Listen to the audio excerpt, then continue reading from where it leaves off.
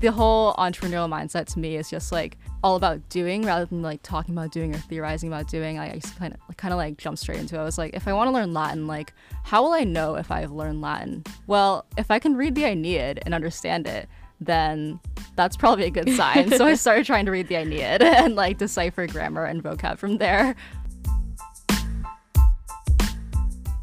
Welcome to the Founders Couch, a show about Stanford and MIT student entrepreneurs. This is WNBR Cambridge, 88.1 FM, WNBR.org. I'm your host, Chelsea Watanabe. So many university students have created something, yet most of us do not know about these incredible endeavors.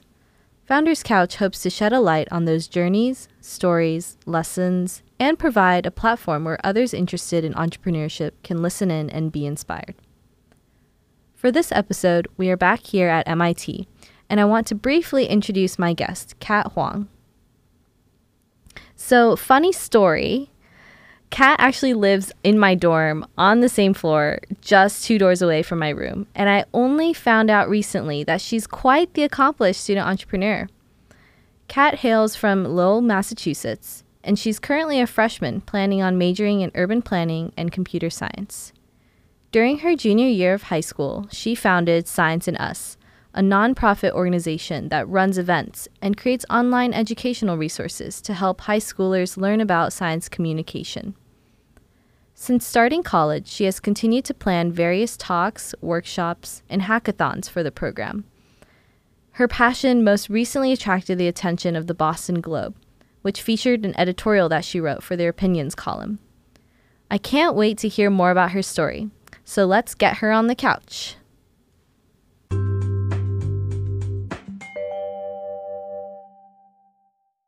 All right, Kat, welcome, and thanks for coming on the show. Thank you. So this is your first semester at MIT, right? Yep. How's the adjustment? Has everything been going smoothly? Yeah, the adjustment hasn't been too bad. I'm from Massachusetts, so I'm used to the weather and all that. But I feel like I jumped straight into a lot of different activities, and I'm still trying to figure that out. Yeah, classic freshman year, I think. So tell me a bit about where you're from, where you grew up, and what's your background? I'm from Lowell, Massachusetts, which is like a mill city. We have like lots of old mills. A lot of them are being renovated. During high school, I did a lot of science fairs and organizing and going to hackathons. I also did robotics, and for the most part, like most of my activities like focused on STEM and helping other students get into STEM. I also dabbled a bit in like Model United Nations, dance, and cross country. Up until this moment in the semester, and for our listeners, it's almost been like 3 months since school has started, but I had no idea you were running Science and Us. And so I'm really curious to hear, what was your inspiration to start this organization? During high school, I did a lot of science fairs, and I found that I really loved talking about my projects as much as I loved doing them. So at science fairs, we would have a lot of people come in who weren't necessarily experts. Like we had parents, we had people's siblings, just like random people who were stopping by. And I really loved explaining my work to them because it was just a really fun challenge to figure out, like where are they coming from? Like how much background knowledge do they have? And like how can I make it so that this like kind of complicated, kind of niche topic is understandable and interesting to them? And then I realized that is science communication, and it's a thing that people do professionally, and so I wanted to learn more about that. That's great. And what are some example fields that people can be, working in full-time in science communication? Mm-hmm. Yeah, so the most obvious ones are being a science communicator, whether it's at in a classroom or at a museum or zoo, national park.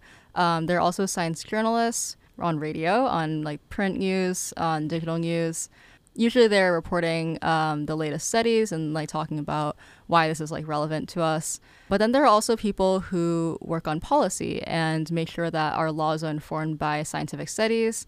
And the beauty of science communication is that you can kind of apply it to anything. So like even if you don't work in science, you don't really touch science, it's still a really valuable skill to have because fundamentally it's just being able to explain complicated things in an understandable and clear way. Did you always see yourself becoming an entrepreneur? I wouldn't say I ever set out to become an entrepreneur, but I think I've always had entrepreneurial qualities. So during middle school, I heard this one Greek song and I really wanted to understand it. And so I spent the next 3 years teaching myself modern Greek. And I did this by like talking to native speakers online, like trying to decipher like this PDF of a grammar textbook that I found. Wow, very invested in this. Yeah, in this song. I did the same thing for Latin because I was like mapping out my high school schedule and I wanted to take Spanish and Latin, but I didn't want to do like Spanish 1, Spanish 2, Latin 1, Latin 2 because then I wouldn't know Spanish or Latin. I ended up not taking Spanish, but I think like the whole entrepreneurial mindset to me is just like all about doing rather than like talking about doing or theorizing about doing. I just kind of like jumped straight into it. I was like, if I want to learn Latin, like how will I know if I've learned Latin? Well, if I can read the Aeneid and understand it, then that's probably a good sign. So I started trying to read the Aeneid and like decipher grammar and vocab from there. Wow, awesome. So this program, this organization that you have, I feel like, very easily it could have just been a small school club, but what pushed you to actually go through the whole process of establishing a nonprofit organization? Yeah, so my high school didn't really have a club culture. Like we had clubs, but for the most part, like if you did a sport, you just logistically speaking could not be in a club too. And so like the clubs that we had, there was like a space for them, but they weren't really something that people invested a ton of time in. So I didn't really think about starting a club at my school. And also I wanted this to be a thing that students from anywhere could have access to because I really wanted to make sure that students could learn about science communication and practice it because this wasn't really something that's mentioned in classrooms. So I figured, why not just bring together people from all sorts of schools and all sorts of backgrounds? So when did you start this organization, this program up? I thought of the idea in like spring of my sophomore year of high school. So that was around April 2017. And it was actually kind of crazy because I forgot that I came up with this idea so early. And one day, I don't know, like last year, I found this old notebook that I had where I had written down like an event schedule, like a hypothetical event schedule. And it turns out that that was like the exact same schedule of our first Science and Us event, which happened like a year and a half after I wrote that. So yeah, like I got the idea sophomore year and I just kind of sat around in my head for a year before I actually did anything about it. I had tried to reach out to a professor. She actually just retired from MIT. She is a science writing professor here. And I reached out to her. I was like, hey, I have this idea for an event and I was wondering if you could like help me organize it. And she was too busy, so she said no. And then I just kind of like dropped it for a little bit. But the idea was like nagging in my head for a long while. So about a year later, I actually like started it in February 2017. Interesting. So who was maybe like your first few initial supporters of this? Like who helped you bring it to reality? During junior year of high school, I had done this science fair at Boston University, and a few months later when I wanted to start Science and Us, I reached out to her and I actually got very lucky. She provided a venue and catering for our first event, so I didn't have to fundraise and I didn't have to go through the hurdle of finding a venue, which is honestly one of the biggest challenges. Yeah. So she was a huge supporter. And then for getting speakers and presenters for our first event, it actually turned out is pretty easy to do that. I just found a bunch of like science communicators online and I reached out to them and like pretty much everyone was like willing to volunteer their time. Wow, that's really nice. So do you have a team that you work with of like other high schoolers or college students, and how did you meet them? Yeah, right now our team is only 4 people. It's 2 high schoolers and 2 college students, including me. We all went to different schools and 2 of them are past attendees of Science and Us events. Wow. And does each person kind of have their own role or expertise in how you guys operate your programs and your workshops? Yeah, I would say honestly, everyone does a little bit of everything, but we have one person who's more focused on event logistics, like getting speakers, making sure the schedule is good, ordering food and ordering materials for our events. Another person is in charge of our social media presence and getting more online resources out there so that we can impact students beyond the greater Boston area. I personally do a little bit of everything, like our website, marketing, fundraising. And then we have another person who is pretty busy, so she mostly helps out with event logistics when she can. You've been listening to Founders Couch on WNBR Cambridge. I'm your host, Chelsea Watanabe, here today with Kat Huang, a student entrepreneur here at MIT. So I'm not very knowledgeable about nonprofit organizations and how they work, but could you explain a bit more about what it means for a business to be nonprofit? Yeah, there are a couple designations like under the law that a nonprofit or like charity can be. Science in Us itself isn't actually a like 501c3 nonprofit ourselves, but we are fiscally sponsored by one. So what that means is that like any donations to us are tax exempt, and we can, in most situations, act as a nonprofit. Our fiscal sponsor is called Hat Club, and they're a fiscal sponsor specifically for high school organizations, actually, because it's very hard for anyone under 18 to open a bank account and raise money, even though they might have the passion and the people and everything else that you need to run events and organizations as a high schooler. So they provide like financial services so that we can like send invoices and accept donations and things like that. So yeah, it's a really helpful resource to have, and they were also one of our early supporters. And did you have any other initial resources or people who you reached out to when you decided to make this a thing? Yeah, one of the first people I reached out to was Nathan Sanders. He got a PhD from Harvard in astrophysics, and he is the founder of ComSciCon. ComSciCon is a conference for and by graduate students who are interested in science communication. There are now a bunch of chapters of ComSciCon across the country, but it was started in Boston, and the national flagship had been held in Boston up until 2019, actually. I reached out to Nathan to see if ComSciCon could sponsor Science in Us, and although they couldn't, I was lucky enough to be able to go to the national ComSciCon event. This is like a really selective event just because there are so many graduate students interested in science communication today, which is really exciting. But pretty much like 1 in 20 got to go.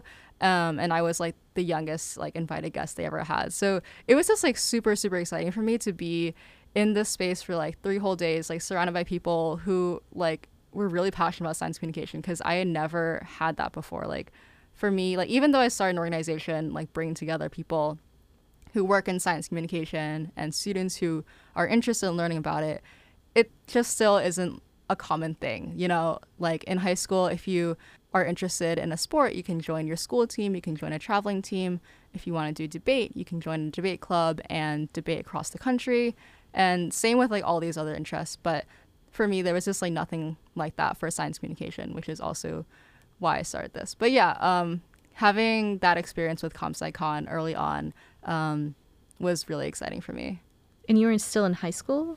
Yeah, I was a junior in high school. Wow. So you're this like little high schooler with a bunch of grad students then. Mm-hmm. Yeah, I think I blended in pretty well. Maybe.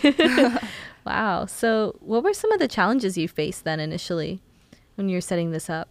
I think one of our ongoing challenges is the fact that our organization name is Science in Us, but we aren't trying to get students into science. That's what a lot of people think we do. But really, you know, science communication is something that anyone can and sort of should be able to do. It's really just communication, and it just happens to be about science, but you can also make it not about science. Because we're one of the few organizations, like, you know, as far as I know, like the only organization getting high schoolers into science communication, we have to sort of define what that means ourselves. And because there's such a push for STEM outreach these days, we oftentimes get mixed in with those, and we just have to figure out how to, you know, we just have to figure out how to improve our messaging and branding so that people recognize that we want and appreciate like art students just as much as we want and appreciate science students. So it kind of sounds like this whole STEM outreach and this wave for STEM is almost like undermining your efforts to diversify your student group. Yeah, that has like kind of been an issue. Interesting. For our event marketing, we've gotten a lot of, and this is just sort of like a result of like who we reached out to and stuff, but we've gotten a lot of like parents who are interested in having their kids do some weekend STEM program, and that's the kind of people that sign up for events. So we have like parents sign their kids up, and then their kids show up to our event and they're like, I don't know what this is. My mom told me it was a science event. Like, you know. So that's also been an issue, and we're trying to improve our marketing efforts and like where we market so that we don't end up with that situation as much. Yeah. What kind of events do you usually host? So it sounds like you have some workshops and do you have hackathons as well? Yeah, we call them makeathons. So what kind of things what's like a day in a workshop with Science and Us like? Yeah, so typically it starts with an icebreaker just to like get people to know each other, and then the entire day is dedicated to creating projects. So these are projects that somehow communicate, convey, or explain a science topic. And our upcoming event is going to be focused on art. So things like illustration, graphics, videos, like we have a pretty broad definition of art. But in the past, we've also had like podcasts and journalistic articles. Basically just like we give students the resources they need to make these projects. So we have mentors and workshops, which are basically like hands-on tutorials that are like 1 hour long and introduce the students to a certain medium. And then at the end of the day, we come together and share what we've made. And we've kind of been tweaking this event format. Like we started out as a very like lecture heavy, presentation heavy event, which was like never my intention, but it just like turned out that way. And we really want to move away from that and get students actually practicing science communication instead of just listening to adults talk about, here's what I do at my job as a science communicator. Very cool. So are most of the teachers and instructors then volunteers and like other college students and high schoolers, or how do you do the actual operations of like a workshop? In the past, most of our volunteers have been professional science communicators, or like graduate students, postdocs. But at our next event, we're planning to have more undergraduate and like college student volunteers. We really want to make sure that the event is welcoming to people with like any level of interest or background in science. And we recognize that a lot of students like really want to make an art project, but they might not know the science to make a science communication project. So we'll have like college students who can like help them out with like brainstorming and like even doing a little bit of research to make sure that the science part of it is there. So now that you're at MIT and, you know, going through the whole college process yourself, has your role in leading this program really changed, or have you found new challenges that you need to take care of? I think I'm thinking of my role the same way. Like even in high school, I never thought of this as my high school activity or a school activity. It's always been a passion that I did outside of school. So even though I'm at college now and a lot of people kind of drop their high school commitments, I'm still running it. I think any challenges that have come up in this time are like not really associated with the fact that I went to college, aside from maybe like time commitment, but that's always been a challenge. And where do you see this going? Do you see it growing, expanding, or do you have any plans in the near future for it too? Yeah, I really want to make the event formats just like even better.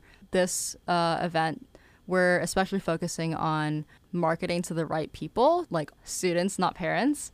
And we also want to make the event format better itself. So like last time, we really moved from like away from lectures and turned it into a makeathon, but I think we didn't give the students enough time and we didn't give them enough direction. So that's also something that we're focusing on. And in addition to improving the events, we've had a lot of students actually from across the country reaching out to us and saying like, you know, I want to learn science communication. Can I like organize an event in my area, or like, can I like somehow join? And while we still want to, like, we don't want to spread our resources too thin by like organizing events in a bunch of areas, we want to create online resources so that other students can have access to it. Wow, that's awesome that you're hearing from across the world. Are they mostly hearing about you through like websites, and is that how most of your marketing happens? Yeah, I think our online marketing is like different than our in-person marketing. I think the people who hear about Science and Us online kind of hear about it through like communities that I'm a part of. So like they hear about me and then they like kind of hear about my work too. I see. So there's like a waterfall effect there. Yeah, I'm not like entirely sure what happens, but Interesting. All right, so usually with my interviewees, I do a speed question round with a few more questions, you know, more about your life here at MIT. So are you down? sure. Okay, first question is, what is your favorite class at MIT? So since it's your first semester, it'll be one of the ones that you're taking now. And why is it your favorite one? My favorite class is CMS 618, Interactive Narrative. At first, I didn't like it because there's some fiction writing, and I haven't written fiction since like my middle school fan fiction phase. But now I'm like working on this like interactive electronic project that I really like, and it's actually nonfiction because like I am allowed to do that. It's just like no one really does it. Wait, interesting. Interactive Narrative, yeah. So narrative. like, we study like choose your own adventure books and terminal games and things like that. Wow, I didn't know that was a class. Cool. Where is your favorite place to do work on campus? Is this a tough one? This is a tough one. Is there a library that you like to go to, or do you mostly just stay in your room? I think like McCormick Penthouse, Oh, yes. empty classrooms, and surprisingly, Save TFP last night was a good place to get work done. Yeah, Save TFP. So Save TFP, for our listeners who don't know, is just another student organization on campus, and they run events. They're basically like study break events. What was the event last night for Save TFP? It was Confessions Live. Oh, interesting. So they had people submit confessions and...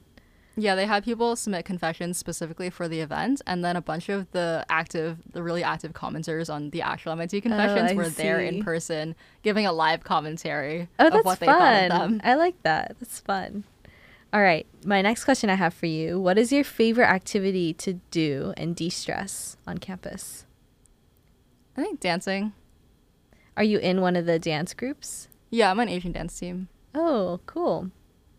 And finally, what is one piece of advice you'd give for students on campus who might want to start their own thing?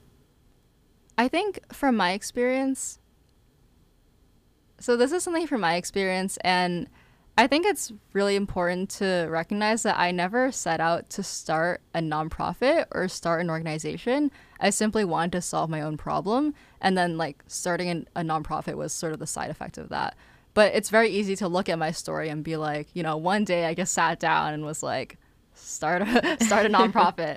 The thing that keeps me going in Science and Us is the fact that this is a problem that I faced and sort of continue to face. Like, I really wanted to learn about science communication, but I couldn't figure out how to do that. Like, there was no like clear path for me to do that.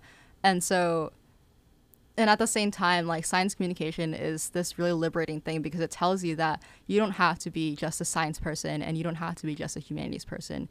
You can have all these diverse interests and embrace them and even make a career out of them if you want to. So that's really liberating to know, but it's not mentioned. So that is the thing that keeps me going because, you know, it's still sort of like an up and coming idea. No one else is really working on it, at least telling high schoolers about it. So I would say start out with a problem that you want to solve. And if you can, make sure that problem is something that you personally care about. Awesome. Well, best of luck with all of your upcoming endeavors. And thanks so much for coming on the show today. Yeah, thank you.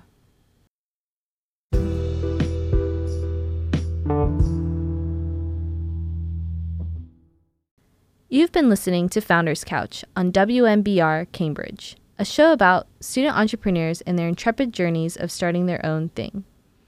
Now, I hope you guys enjoyed that episode. Thanks again, Kat, for coming on the couch. I'm excited to see where she goes with Science and Us. To all you listeners, thank you so much for tuning in to this episode. If you've got any feedback, suggestions, questions, or existential thoughts, write me at cwat@mit.edu. Lastly, wherever you're listening, make sure to subscribe, rate, and review. We're also on Spotify and iTunes. Next episode will be on the West Coast at Stanford with my co-host, Catherine. Make sure to tune in to hear about another amazing entrepreneurial journey.